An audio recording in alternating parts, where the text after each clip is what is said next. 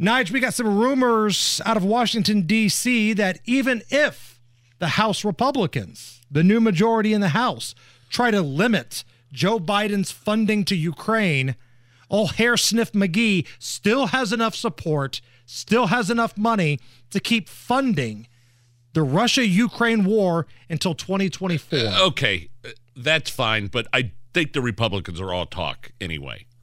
What have you seen anything that would indicate that the Republicans are going to get together some sort of legislation to stop funding or limit funding or drill down on funding to just certain areas? Have you seen any indication of that so far in the past couple of months? Nothing. Nada. So that's fine. They can blah, blah, blah, blah, blah, blah, blah, all they want, but they're not going to do anything.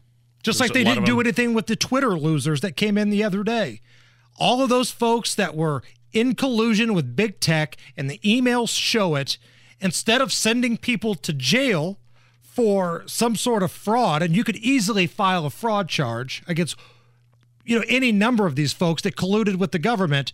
All we got was a couple sound bites from Marjorie Taylor Greene. All we got was Jim Jordan finger wagging, and everybody got away with it. And that's how it always is in Washington. It's a story for a day, great sound bites, and then nothing happens. That's the way it is all the time. Now, Morning Joe Scarborough, he's the host on MSNBC. He does their morning show. He thinks it's, quote, politically idiotic if you oppose sending all of our tax dollars to Ukraine. Even if the Republicans were to do the politically just idiotic thing and cut off Zelensky and the freedom fighters in Ukraine, Biden's got things lined up to keep him going for quite some time. Anything to keep that war machine rolling, man. Blank check, man. Blank check. A lot of people getting rich off this military-industrial complex. A lot of people are rubbing their fingers together right now. There's a difference between sending aid, okay, to take care of the refugees, to make sure people have got food and shelter and water and baby food and all that kind of stuff. There's a difference from aid to just handing Zelensky a blank check. Yeah, with no oversight. Right. We have no idea where this money's going. Some of it ended up in the black market. We've seen that recently. U.S. weapons ending up on the black market. So if you're Zelensky, you're playing this thing right. You go country to country and you just put your hands out.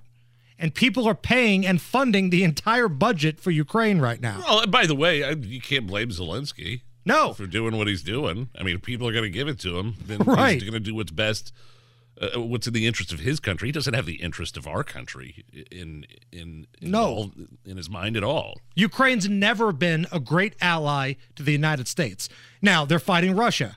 Russia would be considered an enemy. I get that, but let's stop acting like Ukraine is some great ally here.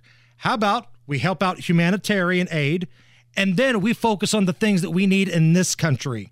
Because that $1 trillion you spent on infrastructure, I don't see the results of it.